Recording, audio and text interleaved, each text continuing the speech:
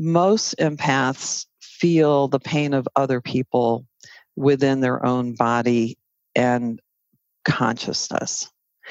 And if you don't have a name for that and no one recognizes that that's going on, there are many people who are suffering silently because there hasn't been a recognition of what this is. Welcome to the Intuitive Woman Podcast. My name is Tina Conroy. I am so grateful you are here. If you have found me, you are a seeker of spiritual growth. I honor your journey. Thank you for listening. Hey there, Tina here. Welcome back. Thank you for tuning in to another episode of the podcast. This is sponsored by the Intuitive Expo held on May 5th from 9 to 4 in Syracuse, New York. I have the honor of being one of the keynote speakers as we talk about positive life change. Join me and founder Dr. Pam Denton for a day of building spiritual community to transform your life. Also, don't forget about the kickoff party the night before, May 4th at 5:30. Meet the speakers as we kick off the expo, share a channeled meditation, and hold a group reading. It is held at Embassy Suites by Hilton. All the information and the Eventbrite ticket link is below.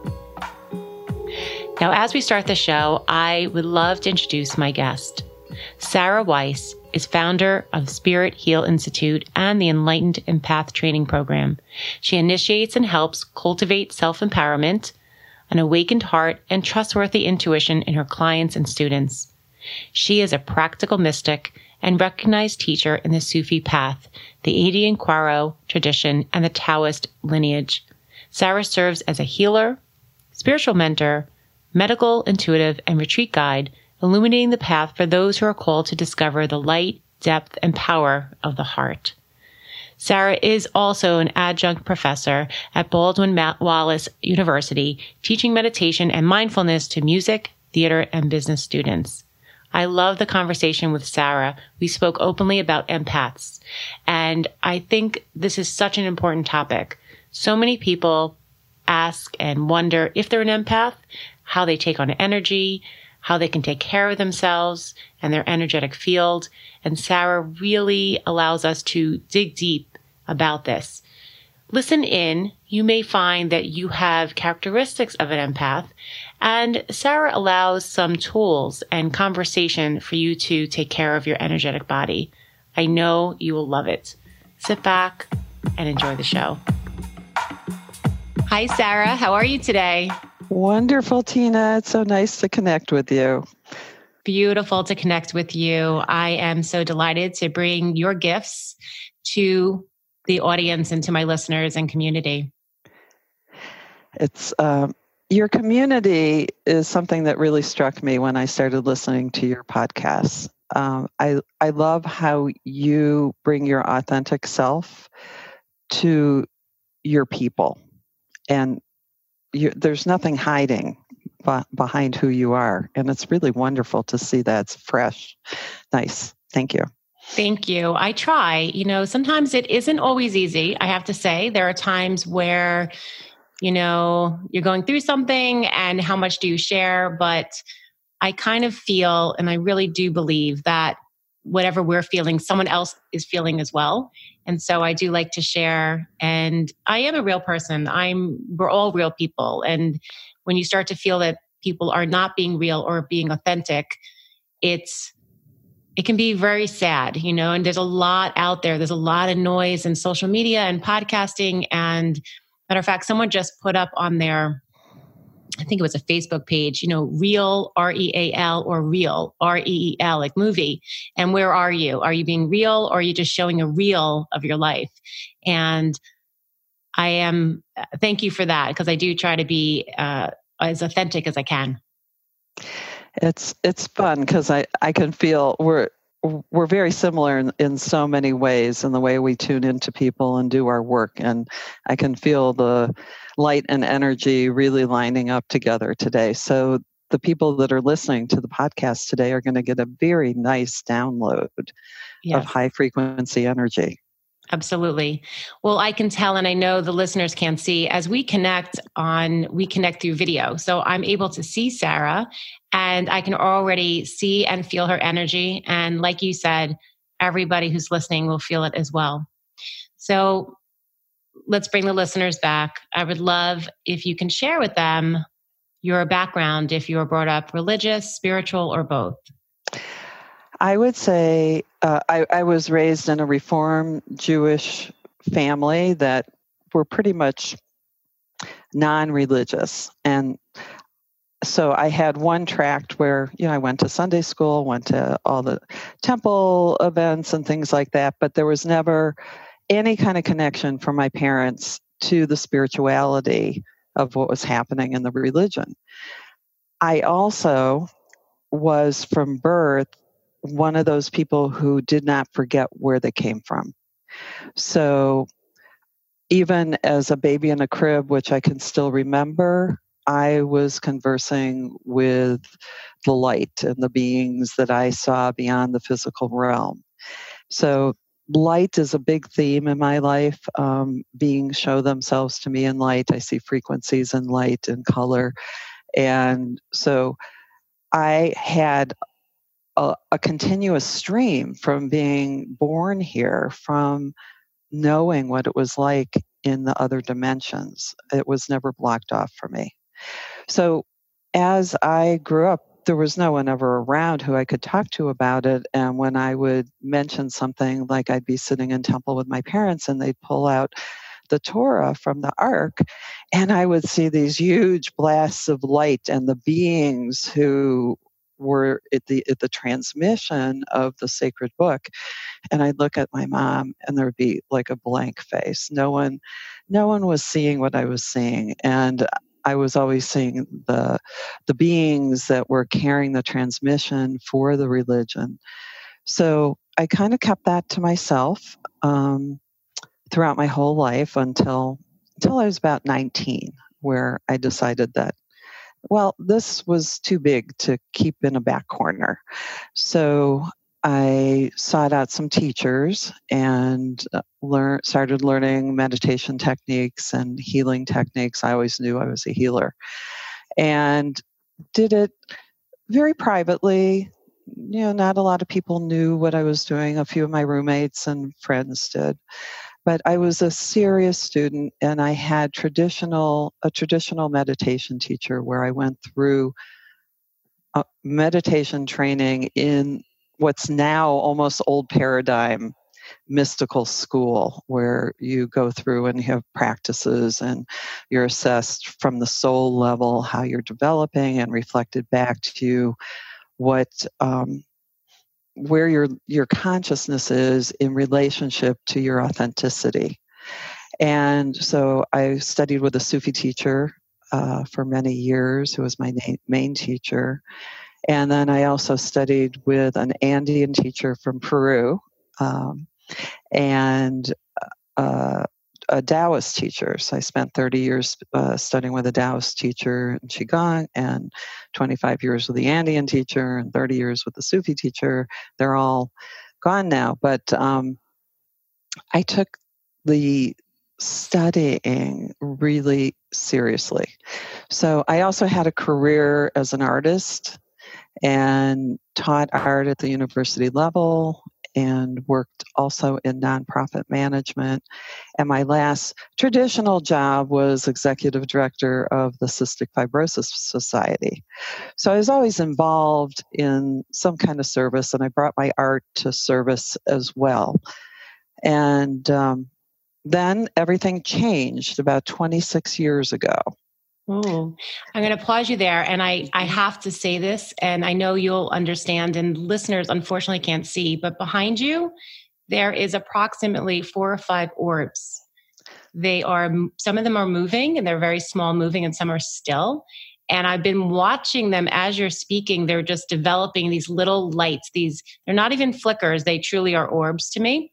Mm-hmm. And I'm watching as you're talking, and there is a little bit more. There's a little bit more movement, and it's really beautiful. I'm sorry that the listeners can't see this, but take my word for it.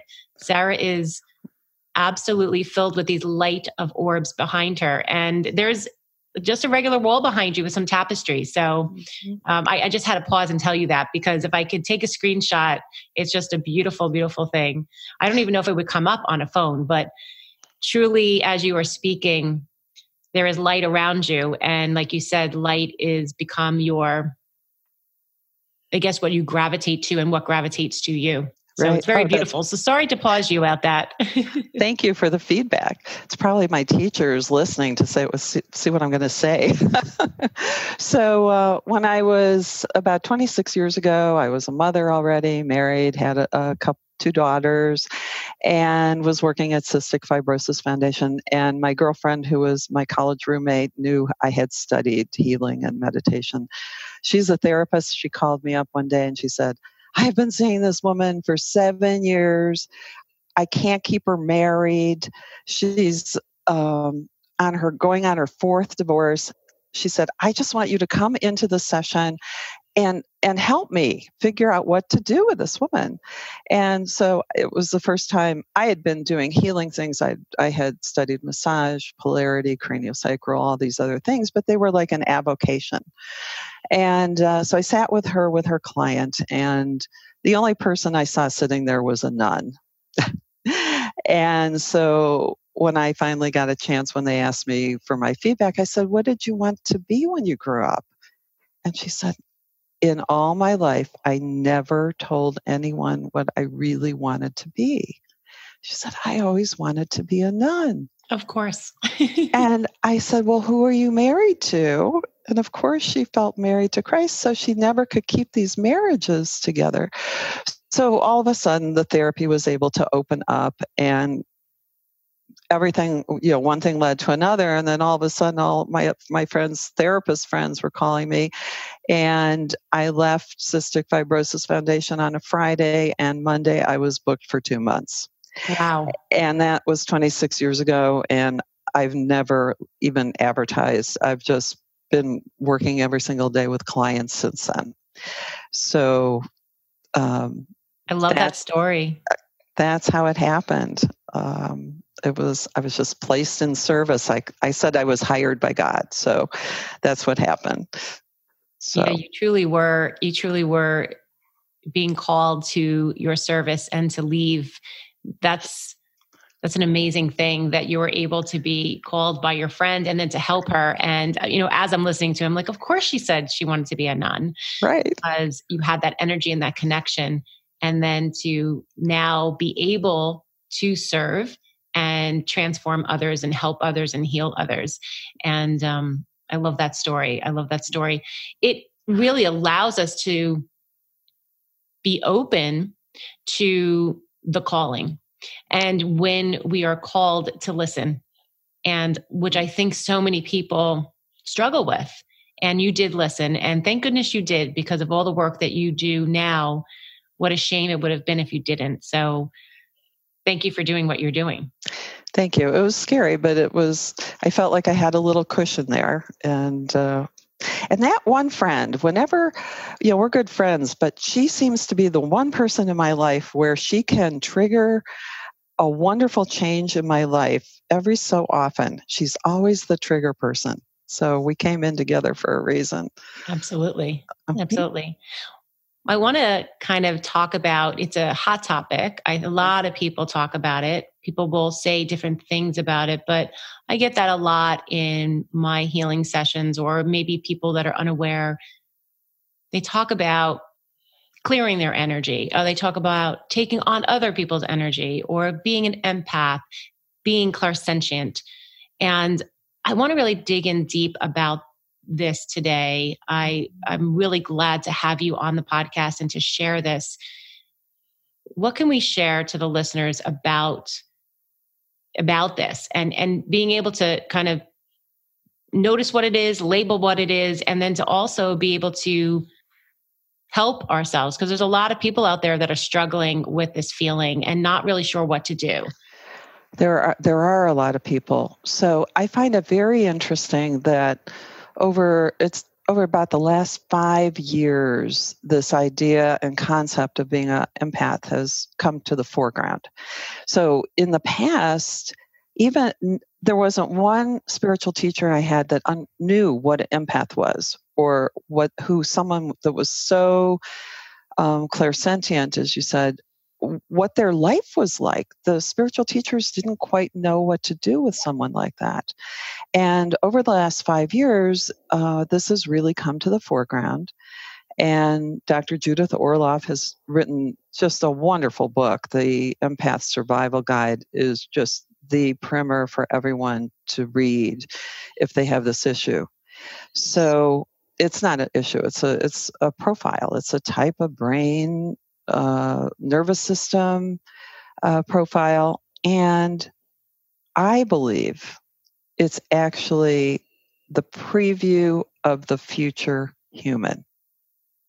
I believe that from all my years of spiritual study, that when you're studying in the spiritual world, one of the things that happens is the subtle world opens up to you.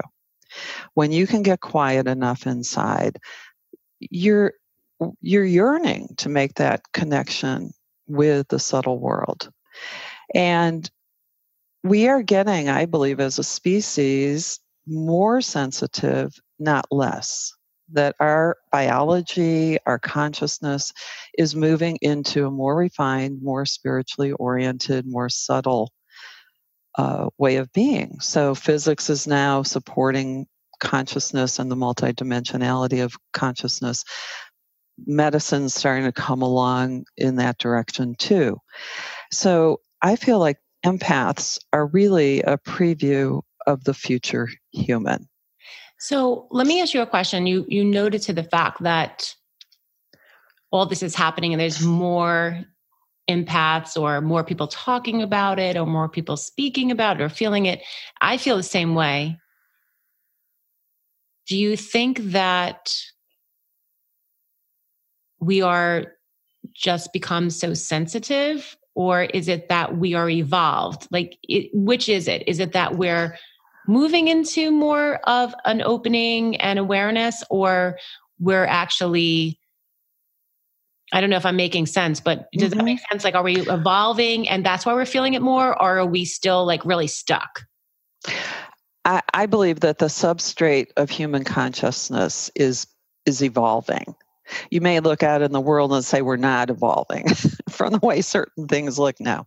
But I do believe that we are on a cosmic wave of evolution, given how the planet's moving into higher frequency area in the Milky Way.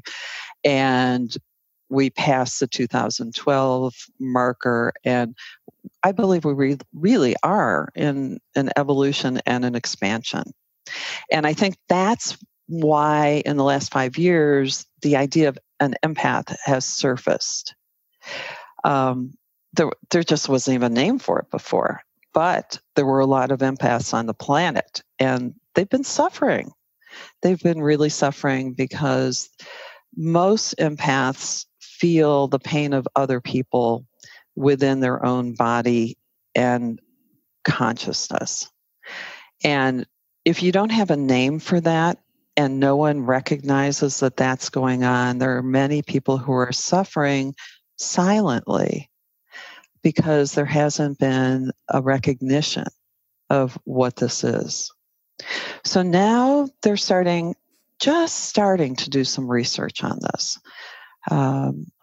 There's some scientific studies that are now looking at empaths. They're even looking at children who are empaths.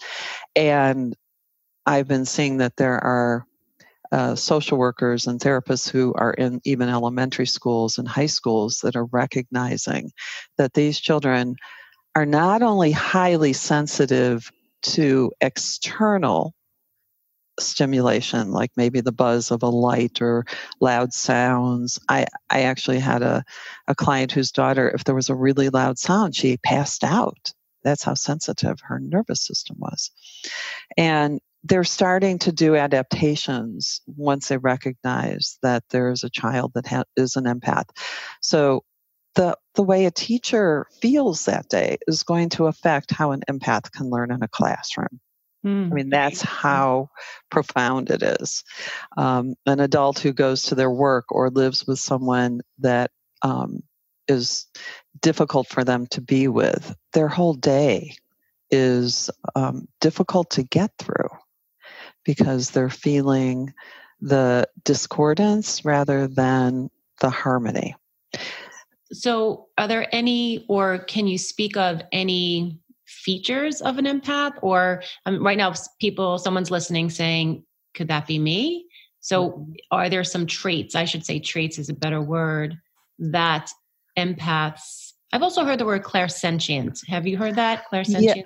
Yes. And that is one form of it. I do believe that empaths really are intuitive and telepathic. That is really what's going on. Because if you have a sore knee and I can feel that in my body, and you're in New York and I'm in Cleveland, it's a non-local, experience. It's going on in the subtle realms. And so a lot of empaths have all these sensations going on. So for instance, I have one student, I actually teach at a local university and teach in the music conservatory, helping the students learn how to manage their energy and their nervousness about performing. But she said to me, I am such an empath that I can have 100 different emotions in an hour. Whoever I'm with, whatever class I'm in, they're just running through me, and it's just one after another. And I don't know who I am. So it's almost as if they cannot, sometimes they don't know if that's theirs or if it's someone else's, right? Right. Especially on the emotional level.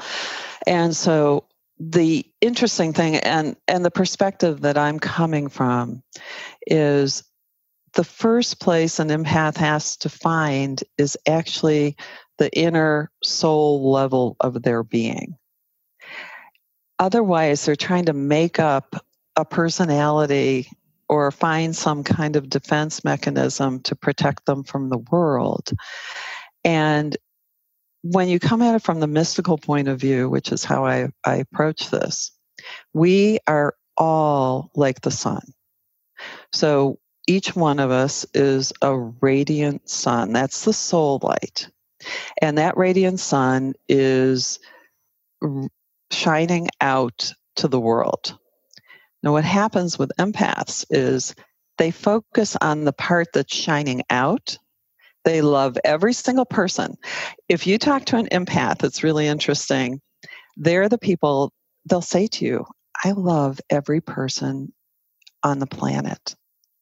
And they won't admit it until someone brings it up and says it's okay to say that. So they're focused on this outward shining, and they forget where the source of that light is coming from. So it's almost like they're stuck on the outward radiance and have forgotten or don't know how to get back to that central sun of their being. And so once you can come back to that core light of your being, you can find your own radiance and shining from who you're supposed to be. But it takes a little bit of study and practice and training to learn how to find yourself again. They're like stuck on the output without knowing how to bring it in back to themselves. Are there any exercises or any things that or practices that empaths can do if they know they're an empath or they think they may be an empath that they can do to bring that, like you said, the sun inward, so they're not so always outward? And it sounds almost like a depletion a little bit. Yes, it does. It becomes a depletion, and I say that they have the urge to merge because they come from this place of oneness. And it's often confused with codependency. But there's an urge to merge because they're coming from this place of oneness and they don't realize that the rest of the world isn't. They've already got a sense of oneness. They have to find a sense of individuality. Other people who are seeking in the spiritual realms are coming from an individual point of view and trying to expand their awareness into the world of oneness. So what happens is with this radiance going out, they connect with other people. And that's when they become one with another person and can feel everything that's going on. That's where the clairsentience comes in, because it's working in a sixth sense, or you say first sense way. So it's working on the subtle levels. So everything that is put out there as a technique to help empaths, I believe, is a temporary technique. So people will suggest surrounding yourself in a wall of light, a ball of light, breathing yourself back. I really think that empaths have to really breathe themselves back and then learn how to ground. So I believe that grounding is the first practice for everyone in our culture because no one's in their bodies here. If you look at their subtle energy, they're like flying off into the atmosphere. So I invite empaths to very first thing is to come back and actually feel that you have a head, 2 shoulders, 2 arms, 2 hips, 2 knees, and 2 feet, and feel the physicality of your body. And you have to go all the way down to the feet. The feet are so important. We're so upward available, and we're not downward available towards the earth in this culture, as you know. And so once we connect with our feet, can you feel your feet right now? I can. Yeah. I'm seated, uncrossed, because I'm being grounded. I always like to be very grounded when I'm speaking and also connecting to you. Mm-hmm. So once you can really feel your feet, and I say feet and seat, you want to feel your seat on the chair and your feet on the ground. And it brings you back to yourself. Now, we're not talking about just the limited physical self when we talk about grounding and coming back to self. We're talking about coming back to the essence of your being and sensing yourself as a multidimensional person who's more than just their physical body. And so you breathe back, come down to your belly, sense that your belly is breathing you. Start relaxing into that, and you start to sense yourself in a positive way. Then once the energy starts moving and you can feel your feet connected to the earth, and you can feel maybe energy in your hands, you can feel your heart open, you're in your body, you start to have a positive sense of self, and then you start listening. Then you start listening to the energy, you listen to your intuition. And then a whole nother process can unfold, because once you come back to yourself, you can say, wow, I've been feeling this, and maybe it's not mine. Maybe it's someone that I know who's feeling unhappy today, or maybe someone has a bad back and I'm feeling that. And I would like to wish them beautiful healing and love. So by coming back and actually contemplating that this might not be you, and then actually offering a generous, heartfelt sense of wellness for this other person, really helps separate what you're experiencing in terms of the merge, and allows you to come back to yourself and allows that person to have their experience without you being involved in it. So I know you're a big proponent of grounding. So someone that is highly empathic and they're out in the world, they feel it at their job site, they feel it, at the mall, at many, many places. what's your recommendation for doing this exercise? Would it be a daily exercise, almost like a cleansing, like a shower, or in the moment? Or, I mean, I guess they can't do it in the moment when they're feeling, but when they can.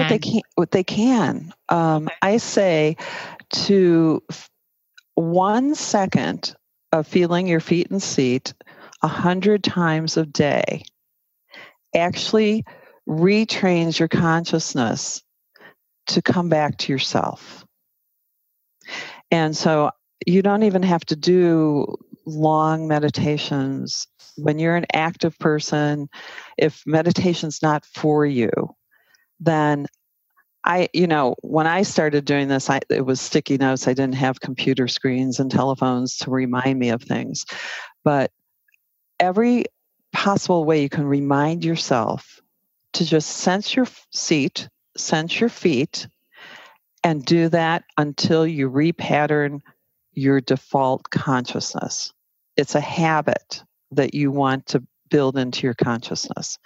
That if you feel confused, if you feel overwhelmed, you don't know what you're doing, where you are, the first place you'll go then is your seat and feet, and reground into your body.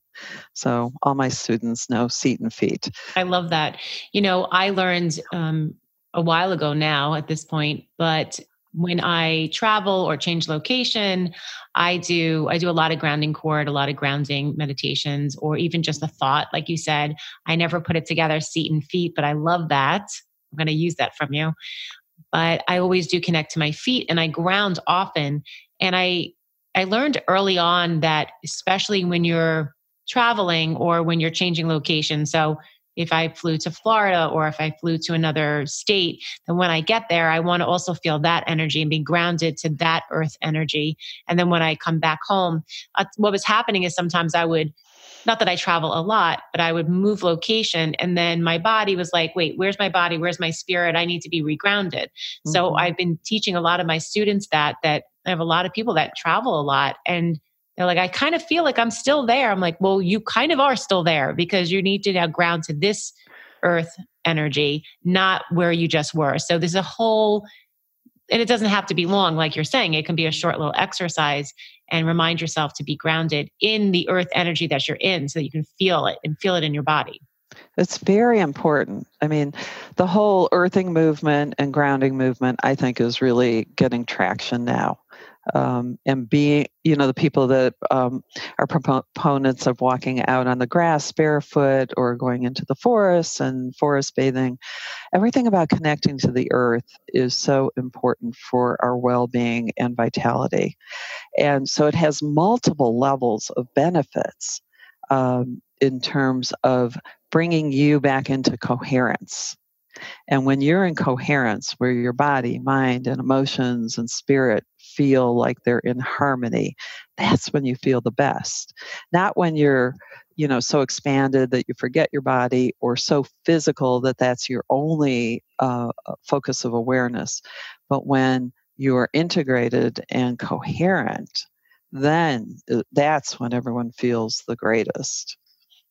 Yeah. And then they can be part of the world and not feel like they're going to be, it's just that feeling of not feeling yourself, not knowing where you are, how you feel. And then constantly, like the student that told you that she felt 100 emotions in a very short amount of time, it's overwhelming and it's exhausting. I want to circle back to maybe, can you just give maybe 3 or 4 traits that maybe someone would have as a empath? Sure. So there's different types of empaths. Someone might be an empath with animals and not with people. They might be empaths with mechanical and technical equipment. There's some engineers that literally merge with their machines and can feel inside their own body what's going on and where the problem is in a machine. Or same thing with an animal. So you can be an emotional empath. You can be a physical empath. You can be a planetary empath, which I experience earthquakes in the craziest way. So every time there's a big earthquake, I actually get sleepy and have to go to sleep for a little while. And then I'll look up on the survey, the geological survey, and find out that there was a earthquake. So I'm like sensitive to earthquakes. Who knew, right? So you can have very different types of empathic experiences. Everyone who's psychic has, I believe that psychic, empathic, telepathic, intuitive, it's really a continuum. And I think everyone, we know what the word psychic means, and people have their ideas of what psychics are. And I'm sure many of the psychics who have been working as psychics all these years and for years before, many of them were probably empaths and learned how to interpret their body signals as a code for what was happening in someone else. Okay? But they did it hit or miss. They weren't probably trained to do it. So there's I love there was an article that's on my website about this woman who's a nurse in a Colorado hospital, and she has what's called mirror synesthesia. Mirror touch synesthesia. That's how it's called. And she has the ability to feel exactly what someone else is feeling inside their body. So the doctors in the hospital, and she works in the pediatric ward, the doctors in the hospital actually trust her to be able to communicate for babies who are nonverbal and tell them exactly what's going on inside the baby's body, that the babies that are in the hospital who can't talk. And I think it's such a wonderful integration of this type of empathic experience, which is the mirror touch synesthesia. It's hard to say, and how it can benefit our world. Yeah, you know what? You always think of empathic as a negative trait, as a trait that, well, you're going to feel their energy, or they're not going to feel good, or you're going to feel their bad mood, or you're going to feel their stomach pain. But to hear it the way you're saying, it can be helpful and of service, especially in that situation. Terrific. It really is terrific. I really believe that empaths can make the invisible visible. They can take the subtle world where 99% of our interactions are really happening and make them visible so that so much more healing and understanding and harmony can come to people. Mm. So a physical empath, it's really interesting with a physical empath. It's not always like your sore knee to my sore knee. A physical empath, you might have a sore knee. The physical empath might feel it in their back. They could feel it in their head. They could get a headache. Depending on how their unique physical constellation is and where they're going to feel something, it doesn't always have to be one-to-one correlation. Sometimes you have to learn. Or a physical empath will feel someone else's emotion or thought as a physical blockage or pain. So there's a lot to learn. This is a whole nother language that people are learning to speak. And unfortunately, empaths haven't been, there aren't many training programs for empaths. I have a 2-year training program for empaths, and I lead retreats for them. Because you have to take an approach to learning about your empathic nature the same way you would take the approach to learning anything. It is something that you learn over time, that there are learning curves in it, and it's a skill that you can learn about. I love that. You can become a skilled empath. And that to me is when the empath gets to shine. They get to accept who they are and do what they're meant to do. And also they get empowered. Which I think there's so many empaths that feel disempowered, right? They don't feel that, and they're giving away their power. And so I love that. So that's a perfect segue. Can you share a little bit about the Empath retreat that you're holding? Sure. It's June 10th through 14th in Silver City, New Mexico. And it's a 5-day retreat at a beautiful, beautiful lodge in the hills of Silver City. Silver City's in southern New Mexico along the Gila Wilderness. And we spend 5 days. I'm teaching about being an empath, leading attunements and clearings and helping people find their energetic center, get restabilized. The other benefit is that when you're with a lot of empaths, 12 to 14, that's the limit of the retreat, you feel like you finally are with your people. And empaths often have a hard time verbalizing what they're feeling because the sensations can be so vague and they've been taught to dismiss them that you have to relearn how to speak the language of your experience of life. And so if your experience of life is that you know that person isn't feeling good, but they're looking perfectly fine on the outside, what do you have to have a conversation about? You're immersed in one set of information. The other person's living another set of information. Where are you going to meet? So then the empath gets shut down because not many people want to meet on the level that they're able to feel on. And so you lose the ability to actually express yourself over time. And during the retreat, we really focus on what the process is for finding the words to express your experience of life. And that's really important to an empath.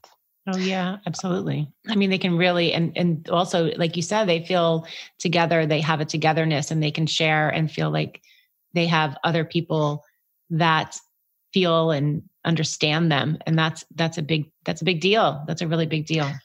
Especially when you've been told since you were a little kid that you're too sensitive, that you got to buck up, and 90% of what you experience in life is not recognized.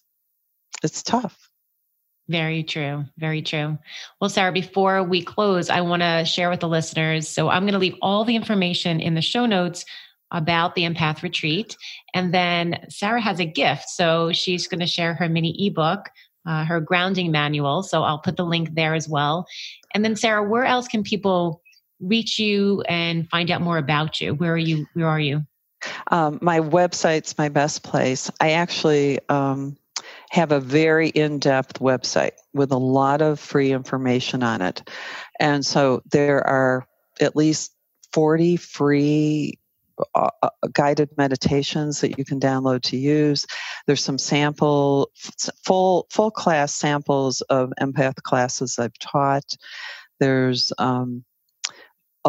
there's many blogs on being an empath, and then there's the classes, and there's a research and news page for empaths. So there's a lot of information on the website, and the name of my institute is Spirit Heal Institute, and the website is spiritheal, HEAL, online.com. So when you go to the website, there is a tremendous amount of information to get you started to understand about your empathic nature. Oh, that's great. That's such great information and resources. Thank you. And are you on social media? Any social media channels are you on? I'm on Instagram. I will put that link in the show notes as well. I'll find your handle on Instagram. Right. And I'm on Facebook. And I have purposefully, just for your information, not created a big Facebook presence because I'm trying to keep the work that I do at a very high frequency level. And because I really believe that empaths need high frequency energy to bring their being into coherence. So that's where they're attuned to. So I keep all the classes it's small enrollment. Everything's personal. You get to talk to me. I'm not just recording something and putting out to you. They're live classes. That's good to know. It's understandable to do that. So, well, Sarah, we could talk more and more.